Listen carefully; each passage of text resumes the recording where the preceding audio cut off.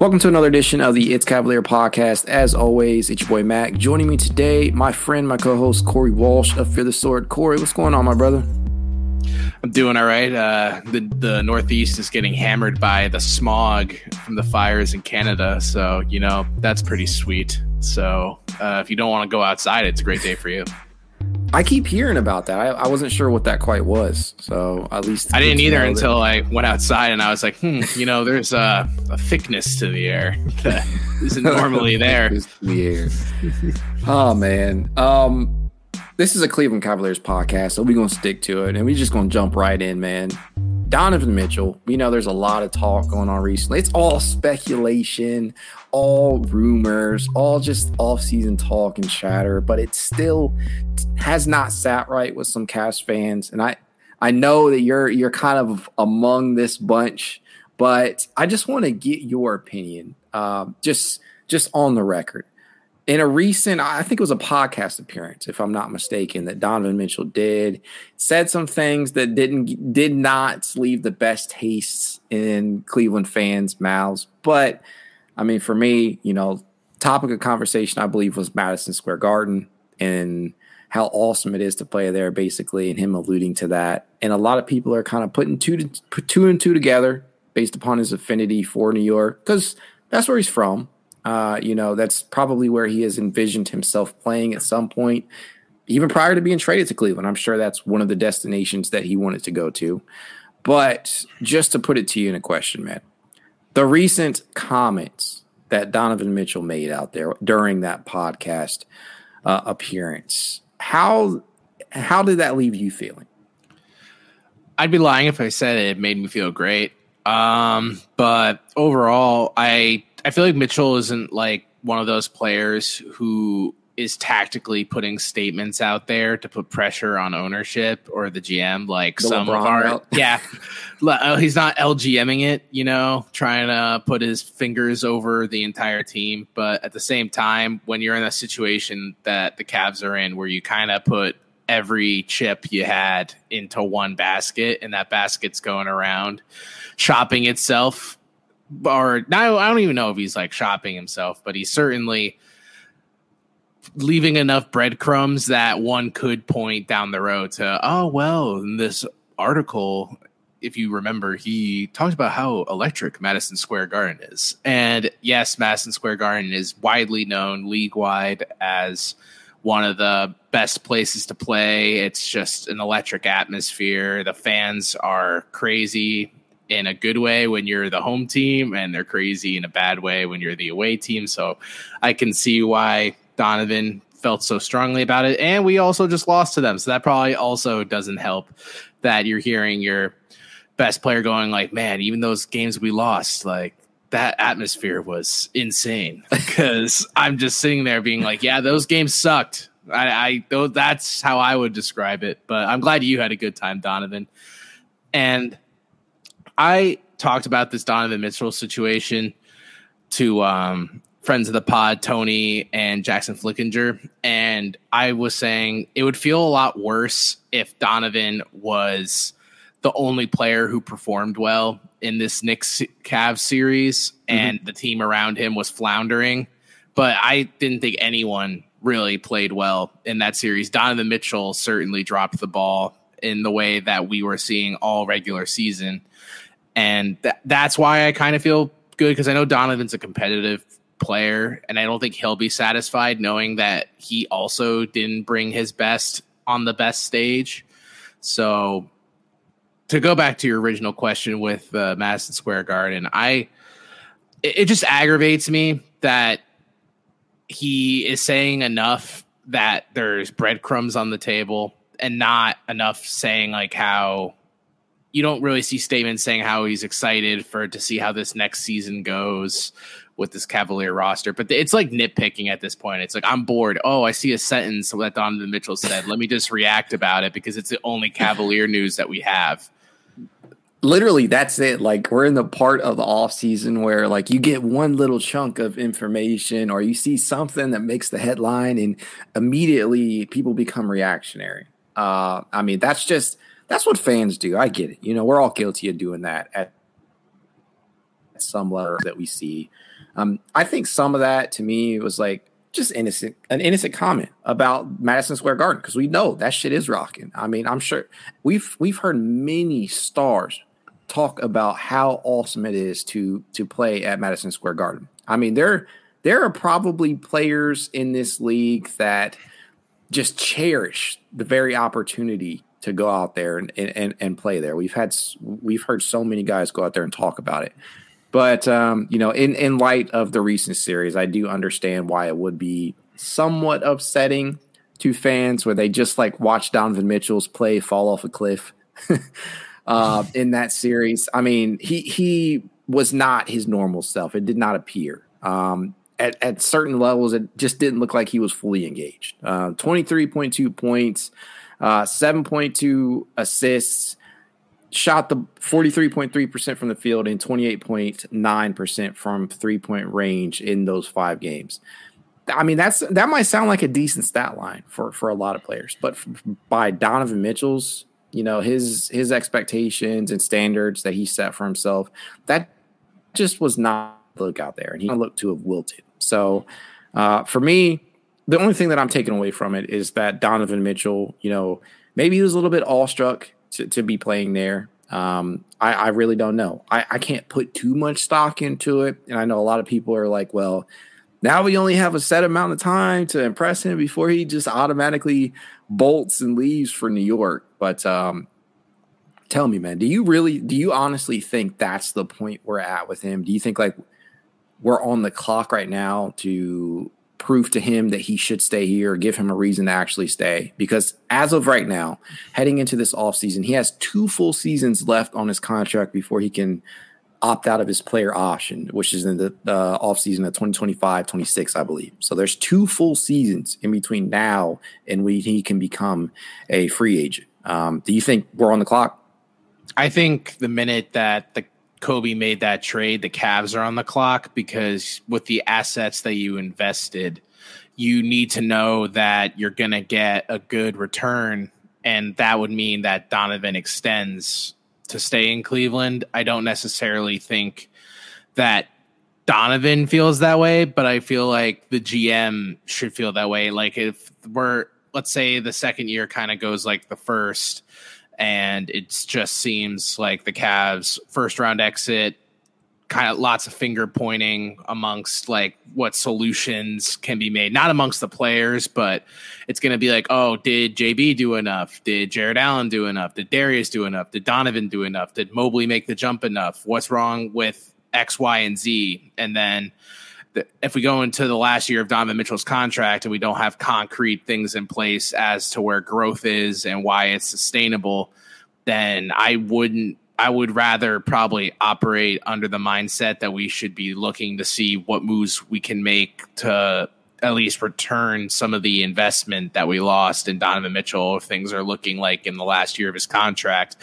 and that the team isn't going to make that championship push, that maybe there might need to be some moves made to kind of reconcile. Because I think that this Cavaliers team is still young enough that it's not like if Donovan Mitchell leaves, like when LeBron left, that we're all like, oh man, wow, there's like nothing to work with it's here. Barren. Like you still have ideally Allen, Mobley, and Darius, which was good enough to be one of the best teams in the East until injury struck a year ago. And you could say, oh, we had Lauri Markkanen too, but the Lauri Markkanen that we had versus the one that we're going to probably see in Utah from this point onward are 2 completely different players. One played within a defined role and the other one got told just to do whatever you want and run loose. It's your offense. Yeah. So I think that Kobe, I think Kobe's smart enough to know if he sees writing on the wall, he's going to be proactive. I don't think Kobe is a reactive GM. I think he kind of tries to sneak his way into anything as it becomes available. So I feel like the Cavs should operate like they're on the clock, but I don't think Donovan's going to be applying that pressure in this second year of his Cavs tenure whatsoever. I don't either. I think that he hasn't shown that he's the type of guy to drive a trade. I mean, even in Utah, he didn't exactly force himself out. I mean, the writing was on the wall there with that pairing with him and Gobert. Utah knew, they did what needed to be done in order to hard reset there, and they executed that wonderfully. For Cleveland, I too believe if Kobe gets the sense that Donovan is not long for Cleveland and that he's going to eventually want out, I think you play out this full season, 2023-24. I think you play the full season out, see what kind of improvement has been made, see how far you get in the playoffs, and then go into that offseason and see have that conversation with Donovan. Like, are you going to commit here? Are you going to commit to staying long term? Stuff like that. And if you get this sense that he's probably not going to do that, you can talk about the options about possibly rerouting him somewhere else and recouping some of those assets. I don't think that's what's going to end up happening. I just want to put that out there. But you have to keep all the options open in order to not lose him for just anything. Considering what was shipped out in order to obtain him. Now, you mentioned some moves that could possibly be made to, while we're here operating on this proverbial clock. If you are the Cavs and you're just looking down the roster right now, you're looking at what is available to actually be moved out there. Is there a specific move that you had in mind that would kind of shore up everything? Is there any one move out there in particular, any one trade you could make right now that would fix the biggest hole on the roster, which is that of the need of a true upgrade at the 3? I don't think there's really big moves that can be made for a 3 based on how coveted that position still is. The Cavs are going to kind of have to operate in the margins in free agency, but names aren't available or are on in the news now that we don't even know that teams are shopping necessarily. I mean, no one kind of saw the Taurean Prince for Ricky Rubio trade a few years ago. That kind of came out of the blue in the offseason. No one really saw the Lowry and Larry Nance swap. That kind of came out of nowhere as well. So I have been thinking about trades, but the 2 names I come up with are more just to shore up the backup point guard position, because I think at the end of the season, I was like, I'd be fine riding another season of Ricky Rubio to kind of see what he has going on. But the more I think about it, the lack of offensive punch he provides, and it kind of feels like, as we saw in that Knicks series, we were kind of playing a man down offensively because his shot wasn't great last season. And statistically, even though Cavs fans think differently, it wasn't even that great the season we all fell in love with him either. So names that I've been kind of thinking around are, I really like the idea of Mike Conley coming to the Cavs. I didn't ESPN trade machine any of these names, by the way, so I don't necessarily have a package. I'm sure that Minnesota would want something in return, seeing as they're also trying to grow. We can't just be like, we'll give you the corpse of Ricky Rubio, and you can also have the draft rights to name your European prospect. So I would assume it would probably have to involve like Jetty, and I don't even know at that point. I can't even think of a fake trade. I'm not Bill Simmons. I don't have those spinning off the top of my head. But I also really like the idea of Alex Caruso, which is an absolute Chicago would just need to be like, you know what? We're tired of being stagnant. We're just a 500 team. We should just try to sell off for value at this point. Not that the Cavs can even offer first round picks, which I think Caruso would covet. So this is it would have to probably be a sign and trade involving Karis LeVert in some aspect of it in order for it to probably work out. But at the end of the day, those are the 2 names at guard that really speak to, those are the names I would want for the Cavs. I think that the bench was so atrocious last year, so dismal in terms of scoring. I mean, we were relying on Karis pretty much to carry the bulk. Danny Green would show up once in a while, which was a nice, refreshing touch. And Lamar would sometimes get minutes. Dean Wade was pretty much banged up all of last year. And we really had no backup big whatsoever. So I think any move I will be very pleased with as a Cavs fan. Yeah, I mean, there's just not a lot that can be done right now. You have the $12.2 million MLE, the mid-level exception. You have the biannual exception, which is a little over 4.4 million, I believe. And then you have veteran minimum contracts that you can hand out. So, we know that there are going to be some guys that the Cavs target on the margins. We have needs at the wing. We have a need for a truly reliable backup big, third big. And in my opinion, I'd like to go stretch four there, but I recognize that there's not like a long list of those types of players that would be available or highly effective. I feel like ideally that would be Isaiah Mobley is like where we would get that stretch four from. Cause otherwise you're kind of digging around Dario Saric type players. The name. Yeah. For me, that was going to be the name that I would suggest if you're going to go out there and try and get a guy on the cheap, but Isaiah Mobley theoretically, would be a good, he would definitely be cost effective because you wouldn't have to throw a contract out there for real. You just have to sign him to the big league roster, basically. And I'd love to see that happen. I just don't know the feasibility at this point of that being the case, but we're definitely going to find out. Some of the names that we could potentially see entering free agency, i.e. Max Strus, guys like that, Yuta Watanabe. There are definitely going to be names that the Cavs can go out there and pursue in free agency. But is there anybody just right off the top of your head at any one of these positions, whether it be at backup point guard, whether it be at starting wing or backup wing, or even backup big that stand out to you right now as a guy that you're just like, man, we got to go after him? Yeah, I feel like with guards, I have one for pretty much the three positions between guard, forward, and center. I feel like guard wise, whichever Miami Heat player between Strus and Vincent is gonna require less money. I feel like based on the way these playoffs are going, it's probably gonna be Strus because Gabe Vincent is on an absolute tear. And Strus is just one of those stereotypes. I think Duncan Robinson is really gonna cool off people on the Max Strus contract because when Duncan Robinson was going off in the bubble, I remember people were like, would you rather have Duncan Robinson or the first pick in the draft in that upcoming season? And that was the LaMelo, Anthony Edwards, Wiseman year. And it was closer than you would like to think. And so I think people aren't going to be that desperate to throw that money at Strus. And that's someone I think the Cavs could definitely benefit from having. It's hypothetically what Sam Merrill should be or Dylan Windler could have been for the Cavs.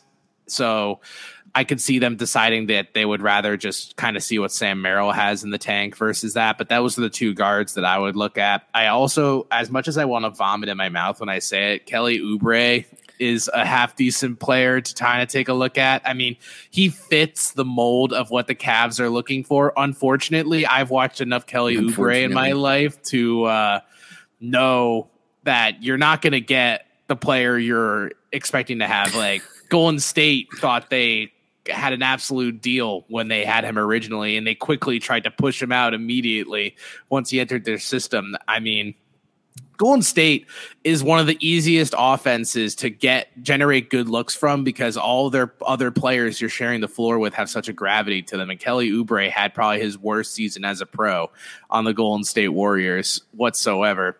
But he honestly, for the money that you would pay, he could play that starting three if need be for the Cavs if that's what they really want. And for the bigs, I mean, the two names that have been floating around honestly intrigue me. Between Naz Reid and Mason Plumlee, though, I would probably want Naz Reid just because he's younger. Yeah.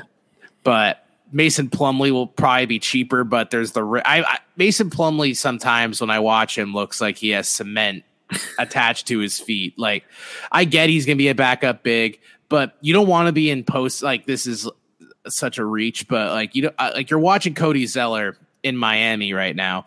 And any time that he's up against a mobile big, you're kind of just hoping that you kind of float around a +0, plus or minus. I feel like in the postseason, if we're playing Mason Plumlee to guard some of these more mobile centers, case in point, like what if he has to guard Bam?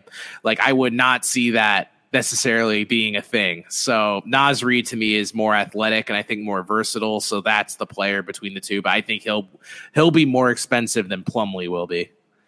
These are all good names, though. I love all of them. I'm gonna go ahead and start with Strus. Now, for me, I know you mentioned Sam Merrill. This is a guy I'd love to see get an opportunity. What separates Merrill from Strus, as stupid as it sounds, it's just size. It's height. I mean, you look at the volume, too, at which both have taken over the course of their NBA careers. And, Strus obviously has more experience at this point in time, with Merrill spending the bulk of his time, at least last season, with the G League affiliate Cleveland Charge, where he shot an absurdly high amount from three-point range, but just, didn't quite latch on with the Cavs early enough to actually warrant an opportunity. So he only saw 5 appearances, I believe, during the regular season with the Cavs.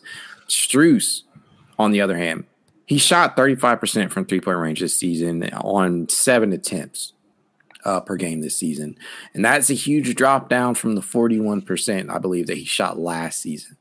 For me, a lot of people, I've heard this comparison thrown out there. A lot of people think that Strus is no different than a Jetty Osman. I don't know if you've seen that comparison be made, but I have seen that thrown out and bandied about a lot in the last couple of days. I don't like it.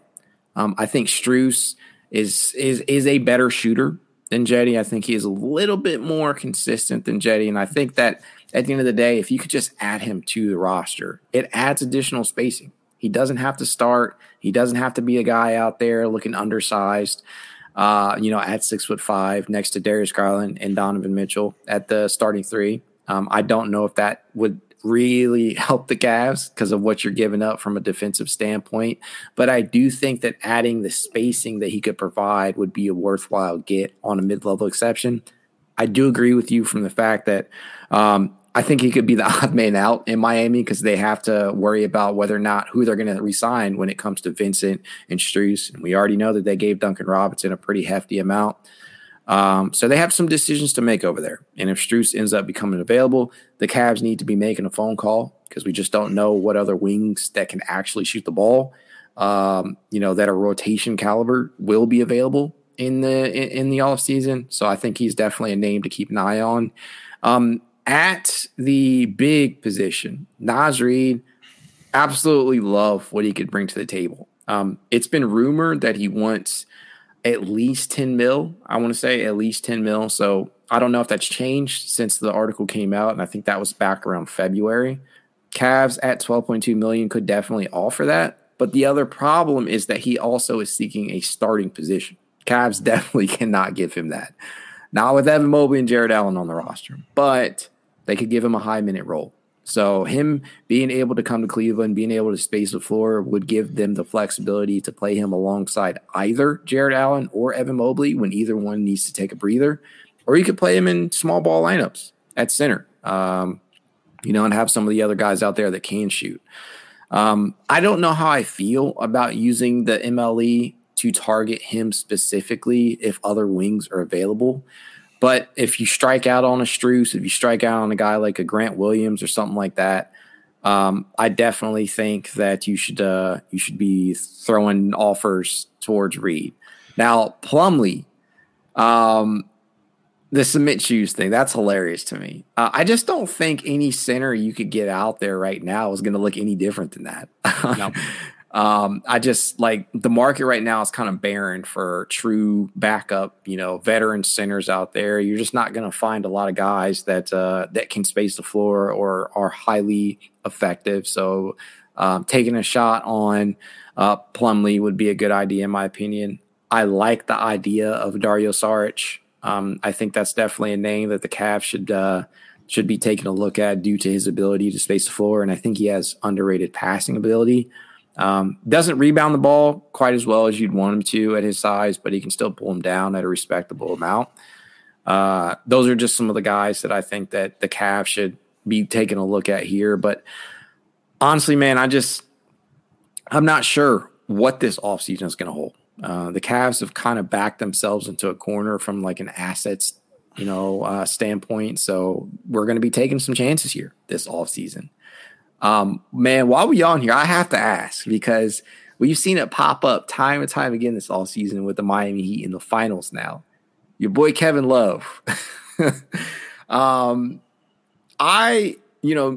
and me were on two different, sides here in regards to the Kevin Love thing at the time.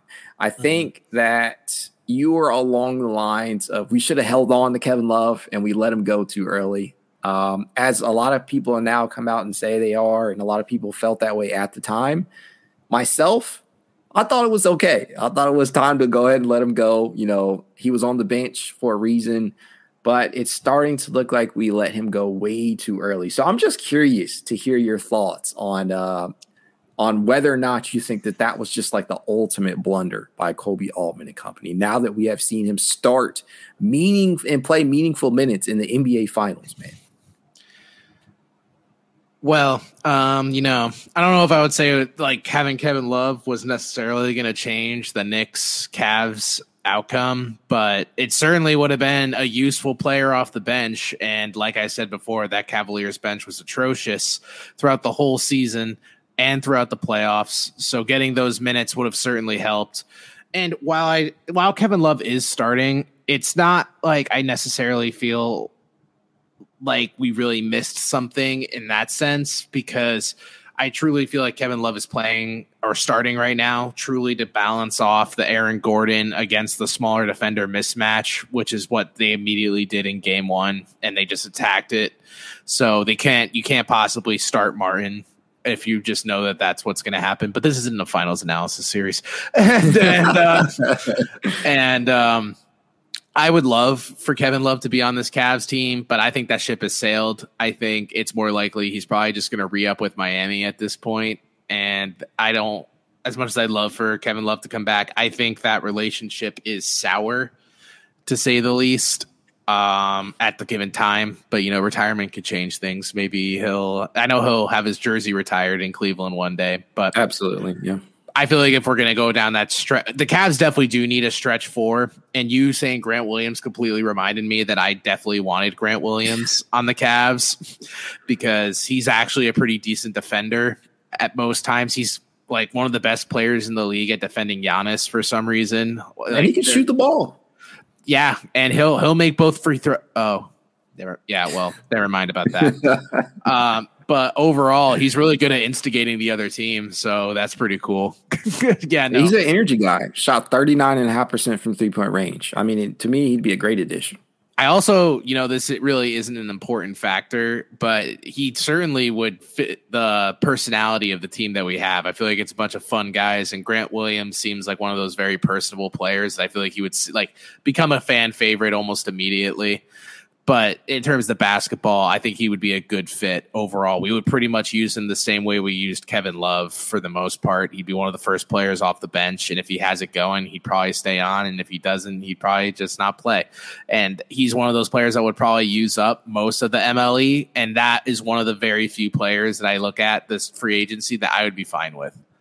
Man, that motherfucker will use all the MLE. I mean, you sign Grant Williams, you're probably looking at all your MLE being gone and being faced with having to use the biannual exception or just veteran minimums. But at that point, like if you are able to get Grant Williams, I feel fine about that. You have to, if you use the full mid-level exception on him, I can live with that. Just bring in a serviceable shooter, a Yuta Watanabe, somebody like that on a cheaper contract with the biannual exception. Maybe still sign a true backup five, somebody like a Bismack Biyombo. Those are cheap though. Like centers that do that role, you could find right now off the scrap heap. Like Tristan Thompson. Thompson. That's what I'm saying. I feel like you don't have to look far to find that type of center. It's just getting them into your building is the thing, because there's going to be playoff teams that have championship aspirations that those veteran centers are going to be more likely to go to. That's why we end up with Robin Lopez, who is just as immobile as ever. I think there's a difference though between last offseason and this offseason. I think teams now, or players rather, now see that Cleveland is one of these teams on the come up, and they could very easily turn into a contender if we shore up some of these holes. Like if you can get a real shooter off the bench, or if you can get a quality 3-and-D wing that is capable of starting, and if you get a true playable third big, I think these things, players will start to look at Cleveland as a destination, at least to play meaningful minutes when they know and they see that there are there is a need for some of these roles. Like backup 5, I think you could certainly entice a guy enough to come out and play for Cleveland because there is a real need for that. It's not like you're just going to be sitting on the bench and playing a Robin Lopez role or Ed Davis type of role where you might play spot minutes every now and then if there's like a absurd amount of injuries or we're resting guys.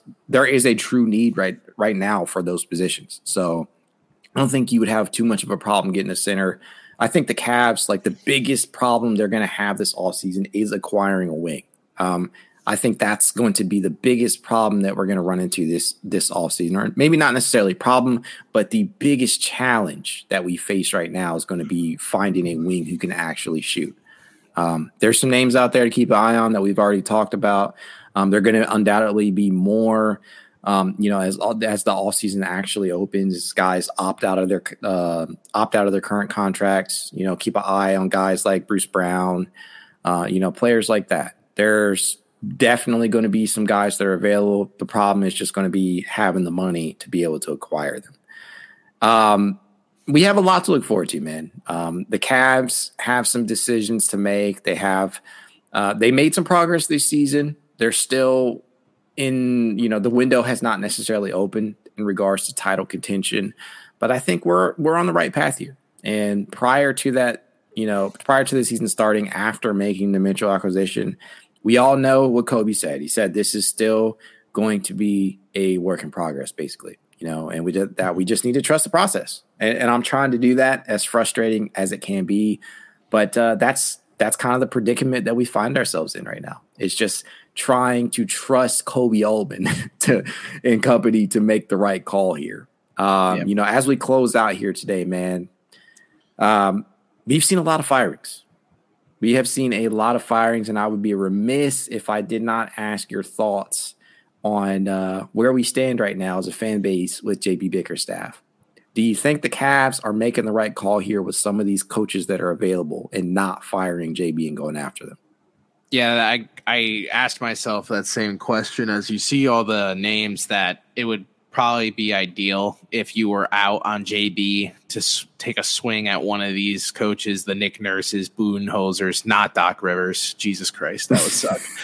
But Monty Williams, those names were the most appealing to me. I think they all have a championship pedigree and caliber to them that's been proven with rosters that they have grown with. And I understand why you keep JB. I'm not upset that we did. I just feel like it's going to be one of those things that if this team shows up the same way they did the next season, people are going to be like, oh my God, we missed out on Budenholzer. We missed out on Monty Williams and Nick Nurse. And then the Cavs are going to be like, oh, we're upgrading one of our assistants. We missed out on Frank Vogel too, right? Yeah, I'm fine with that. I feel like I am much lower on Frank Vogel. I think if we're going from JB to Frank Vogel, that is just not great because you're going from a defensive-minded coach to a defensive-minded coach. At the end of the day, I feel like the Cavs, if they get rid of JB, they're just going to go all in on an offensive team. I think they're going to be like, we have enough defensive stalwarts that we can overcome any defensive deficiencies that we have. So at the end of the day, I think the Cavs just obviously are happy with what they have. They think there's room for growth for both the roster and JB. So I trust them this season, but I can tell you what, if we do the same thing next season and Ty Lue's available and we could bring him back, I will be the first person to sign up and do that swap immediately. Bro, you ain't got to tell me twice. Look, if Ty Lue was available this offseason, as big as like a fan of JB as I have been, like a biggest supporter as I have been with JB, and make no mistake, I think JB deserves another season. 22 wins, 44 wins, 51 wins, progression. Postseason record ain't looking great right now, but it's such a short sample size that I can't really, hold it against him too much. But if Ty Lue was available, even right now, I'm saying bye. See you, JB. Kick rocks. I'll drive him to the airport. Exactly. Give me Ty Lue in a heartbeat over JB if Ty Lue is available. No offense. But I am perfectly fine riding out this season, seeing what JB can do with an upgraded bench, more depth and whatnot. and then making a decision at that point.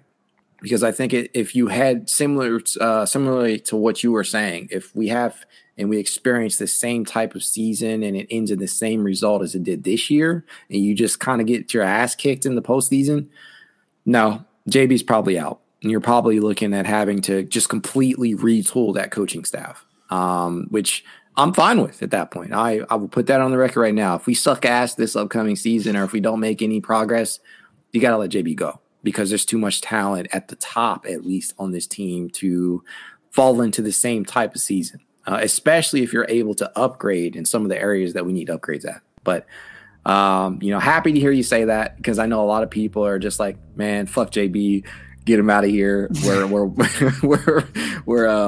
We're wasting time here on the Donovan Mitchell clock, or there are too many guys available that we should be going after. So it is nice to hear somebody else agree with that. It's not many level-headed people out there, Mac. I mean, that's what we pride ourselves here on, right? Being level-headed.